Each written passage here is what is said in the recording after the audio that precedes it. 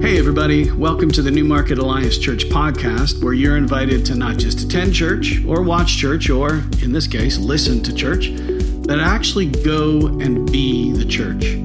For everything you need to know about our community, be sure to go to newmarketalliance.ca and maybe even drop us a line to let us know you're listening. We read everything you send and we'll be sure to get back to you. Our worship service happens every Sunday at 10 a.m. in person or streaming online. We want you to know you absolutely matter to God, and you absolutely matter to us.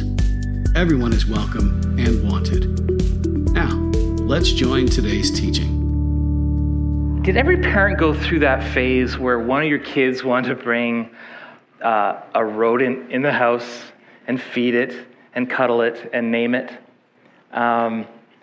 Jessica never really ended that phase, and so I gave in to my daughter, and we got a glorified, rat that was just a few feet down from my room.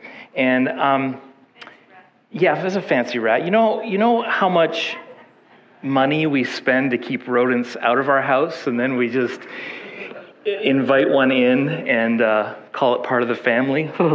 So we had, the pellets, and we had the water bottle thingy, where they're, and of course we had the wheel. These little monsters get in their wheels and they run 9,000 miles and never get anywhere. And I wonder if you can sometimes feel that way. You're running on fumes, you got appointments and you got bills and commutes, and in a moment of circumspection, you're like, is there more to life than this? I'm on a hamster wheel.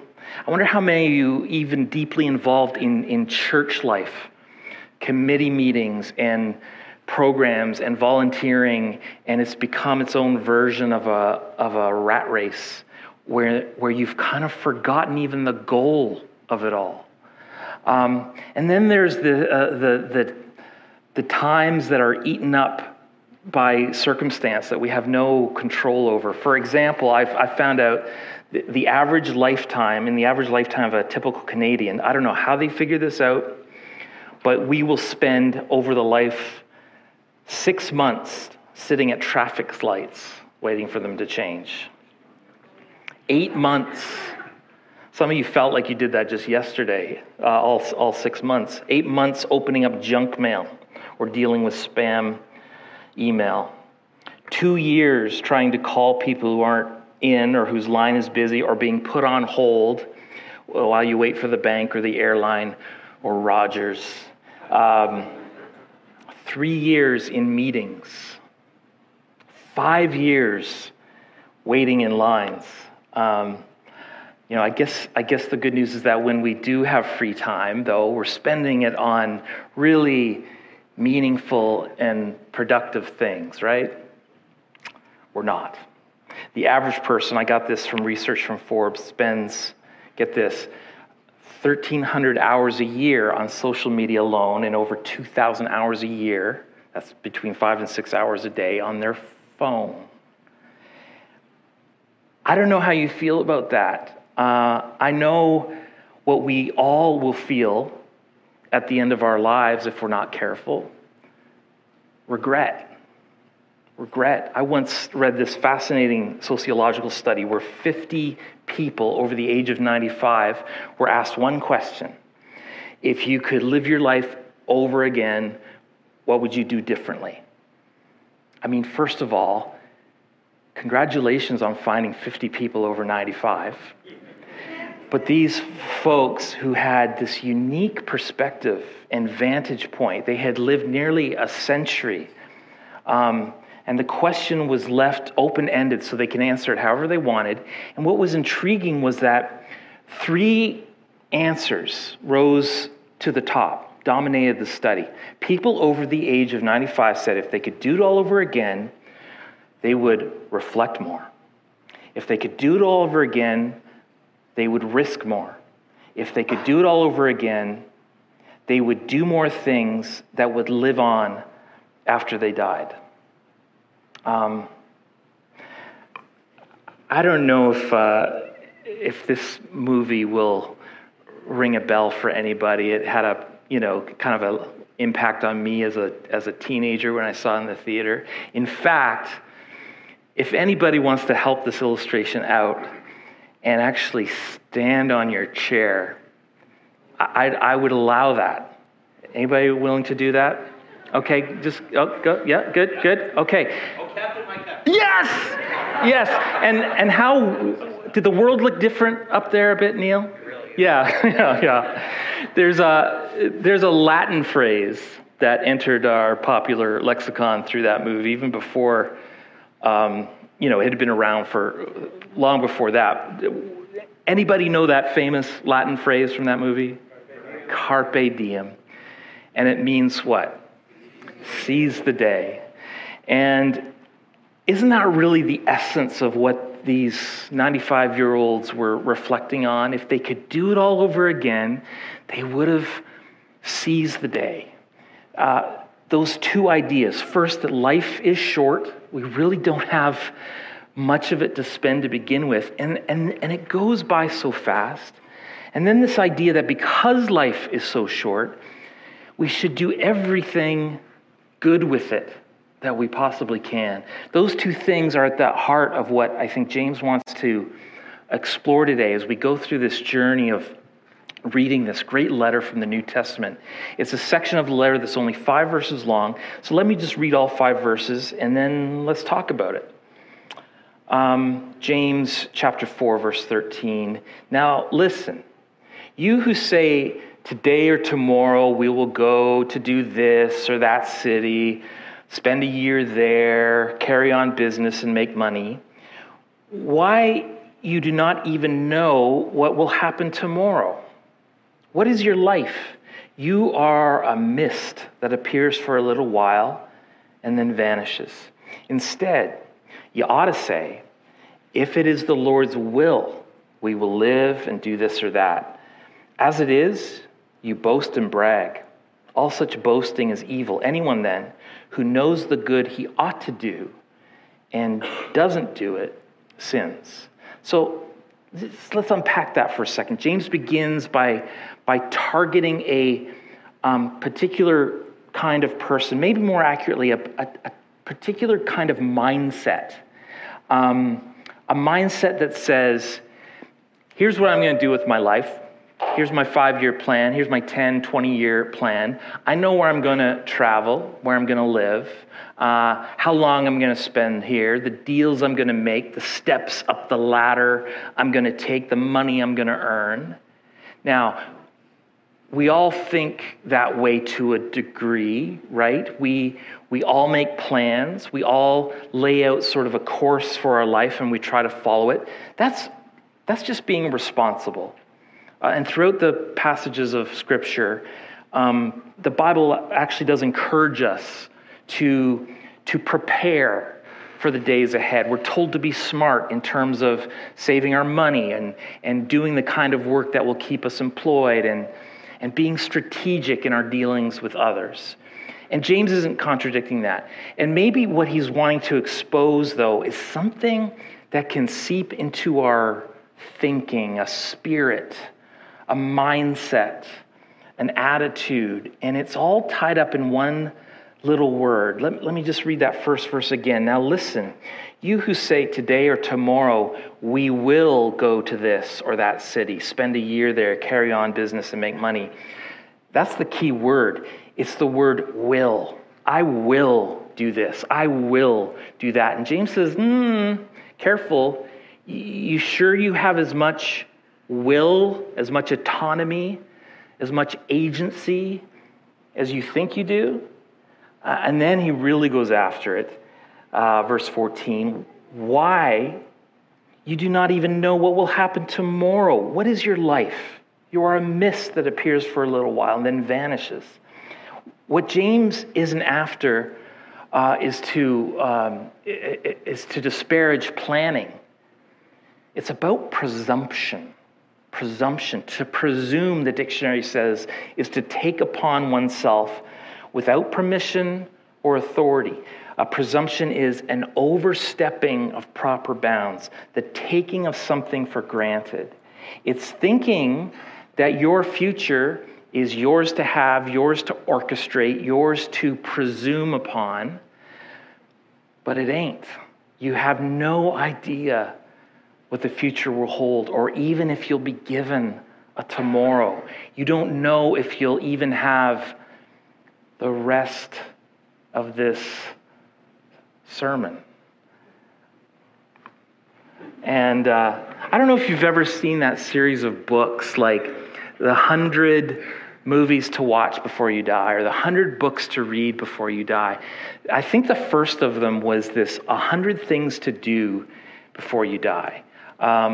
New Year's Eve in Times Square, Mardi Gras in New Orleans, Carnival in Brazil, Bastille Day in France, Oktoberfest in Germany, the running of the bulls in Spain, nude night surfing in Australia. No selfies for that one, please. The author of that first book, Dave Freeman, his goal wasn't just to write a book. The whole plan was to write a book and then live out the book. It was his plan to do all 100. And Dave had them crossed off, about half of them. And then he hit his head at his home in LA, and he died suddenly, 47 years old. No matter what we plan, no matter what we set out to accomplish, the reality is that we have no idea what the future holds. And that's not all James reminds us of. Not only do we not know what will happen tomorrow, the entire scope of our life, no matter how long we live, it is like a mist. It's here in the morning and then vanishes almost as soon as it appears. Category. Sins of commission. The things that we actively do. And James is raising the issue of that less considered sin, the sins of omission, the things we ought to do but don't. Jesus once told a story, 3 men, and they're given 3 different sums of money to manage. And 2 took their money and doubled it, and 1 took it and buried it. And he hadn't done anything wrong with it. He hadn't put 10 grand on the Leafs to get past the second round or something like that. He just hadn't done anything with it. And that's the guy Jesus took to task. He told another story that became one of the most well-known of all his stories, this story of a good Samaritan, a man who'd been assaulted, left to die on the side of the road, and 2 very religious, pious men walked by and did nothing.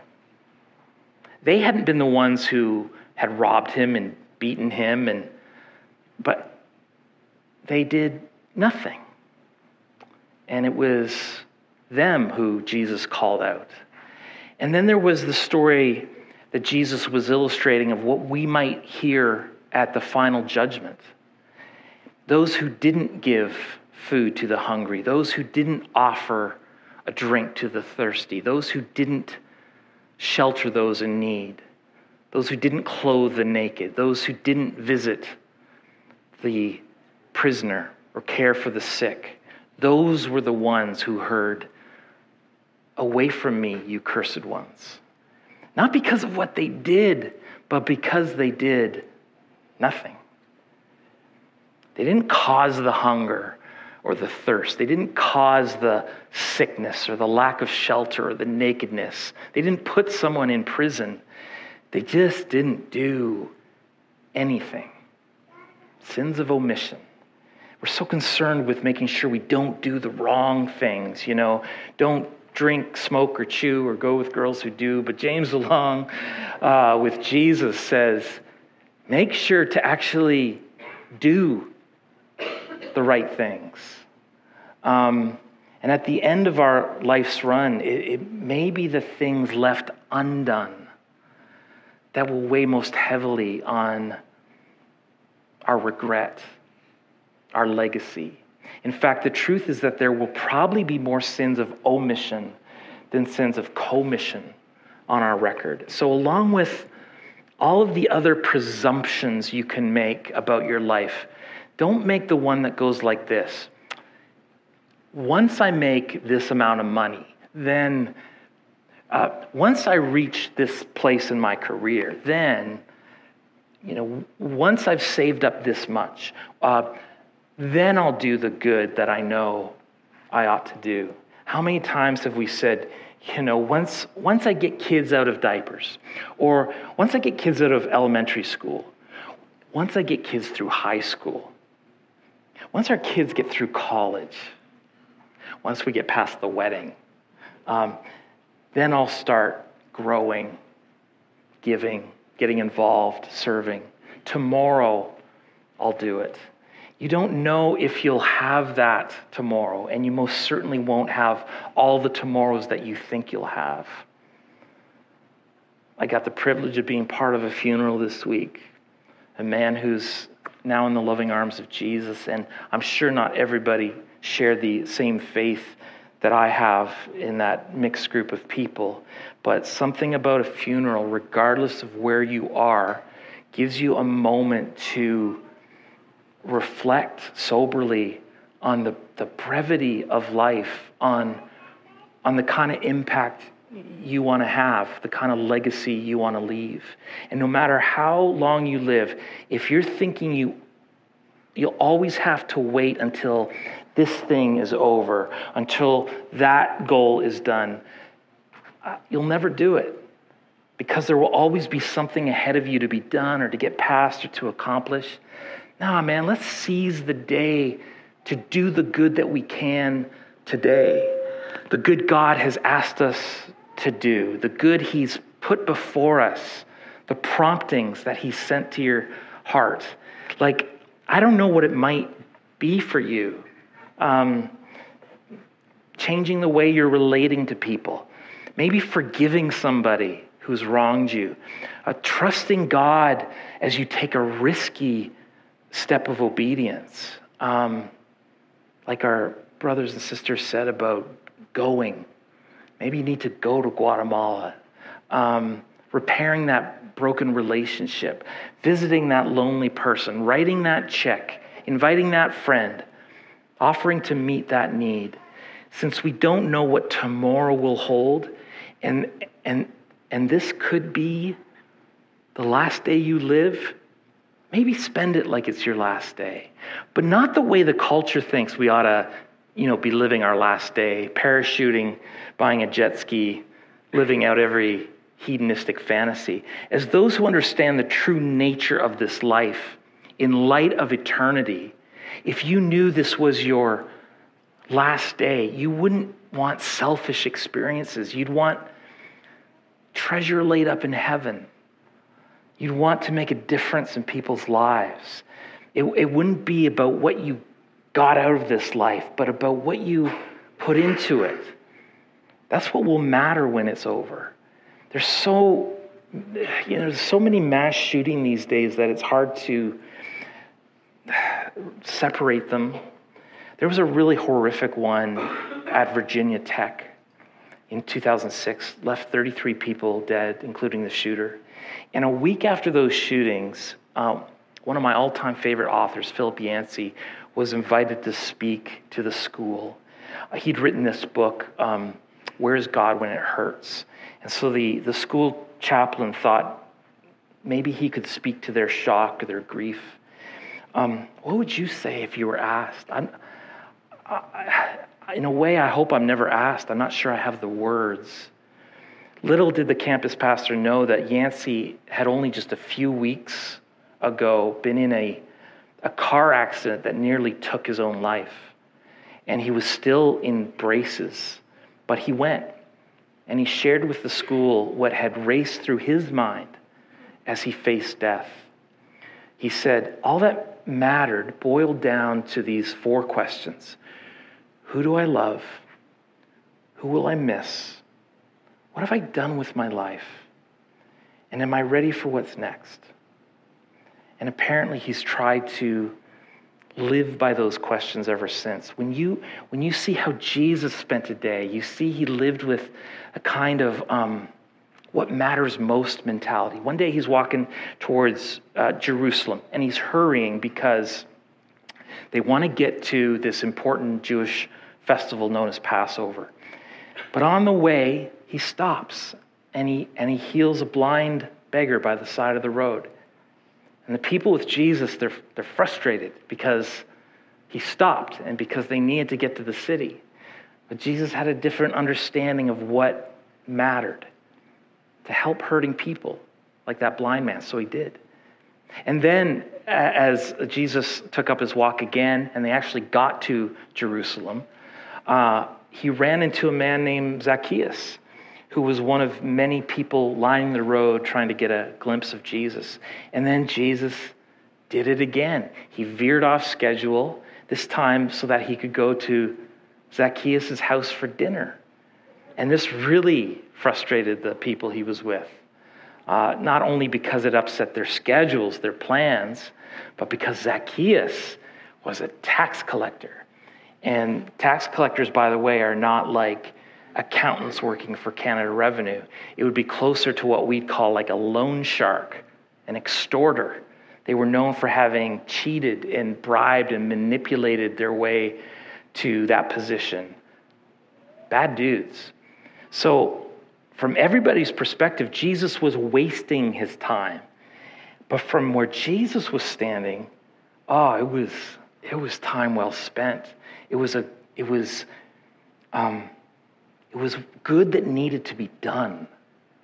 It was a person with dignity, created in the image of God, someone who Jesus saw past his decisions, past his reputation, and Zacchaeus ended up becoming a follower of Jesus that day.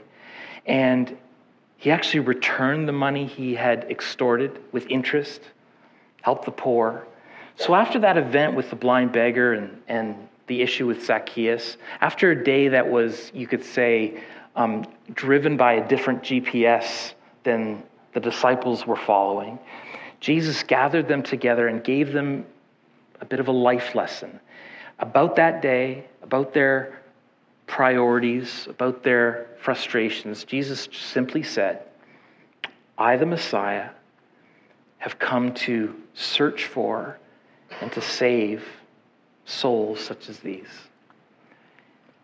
So let's get this life lesson down because it's so, so important. And I know I'm not telling you anything new this morning. Like I said, coming to church is more about reminding you of what your heart already knows to be true. But here it is. Life is short. You don't know how much of it you have, but whatever it isn't much. So seize the day and seize it to do good. So that whenever the end comes, you will have lived the life that God has willed for you. I read about this unconventional artist this week. I think for many artists, and we have a few in this room, probably part of the joy of creating beautiful work is that others can continue to experience your work for years to come, maybe even long after your life is over. And that's what's so interesting about this guy, Calvin Siebert, a New York artist who makes art out of a rather impermanent material, sand. These are elevated, to say the least, sand castles. And as Leela flips through the different pictures, you'll see some of his creativity. They are works of grand, majestically intricate sandcastles. This is a guy who's been crafting these little masterpieces since he was a child, but for some reason, doesn't seem to mind their short lifespans. He told a journalist who was interviewing him, it could collapse right now, and you got to be okay with it. And by the time the tide comes up, or the wind is strong, or an ATV comes by, or vandalism happens, it's gone. It's gone. In other words, probably before the day is out. I don't know anything about this man's faith or lack thereof, But I think that he intuitively understands something that we would be wise to understand. How fragile things are. Things that we think are permanent. To hold loosely our accomplishments that we hold to so tightly. That it can all be lost when as the Sunday school song says, the rains came down and the floods came up. So if we know that the impermanence of this world, our so-called legacy, even the impermanence of our body, will one day be permanent. A treasure that neither rust nor moth can destroy, that thieves can rob. Then let's live that way. We tend to complain that our days are few, but then we act as though we have, no end of them. The psalmist says, teach us to number our days, Lord. Lord, would you teach us to number our days? Not in some morbid fascination with death, but just a realization that this life is but a mist, and a more profound, permanent life is coming. So it matters what we do here.